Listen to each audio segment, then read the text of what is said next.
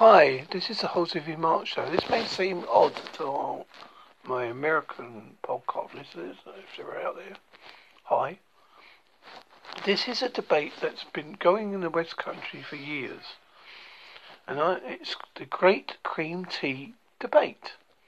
If you are from Devon or Cornwall, you know all about how is the best way to do a cream tea. A staple in many a tea room in each county. The traditional Devonshire way is a scone topped with cream first, then jam.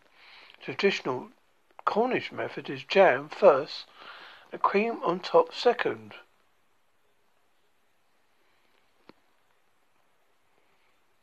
Which is right? You decide, my dear reader. Listener in your case. Thank you.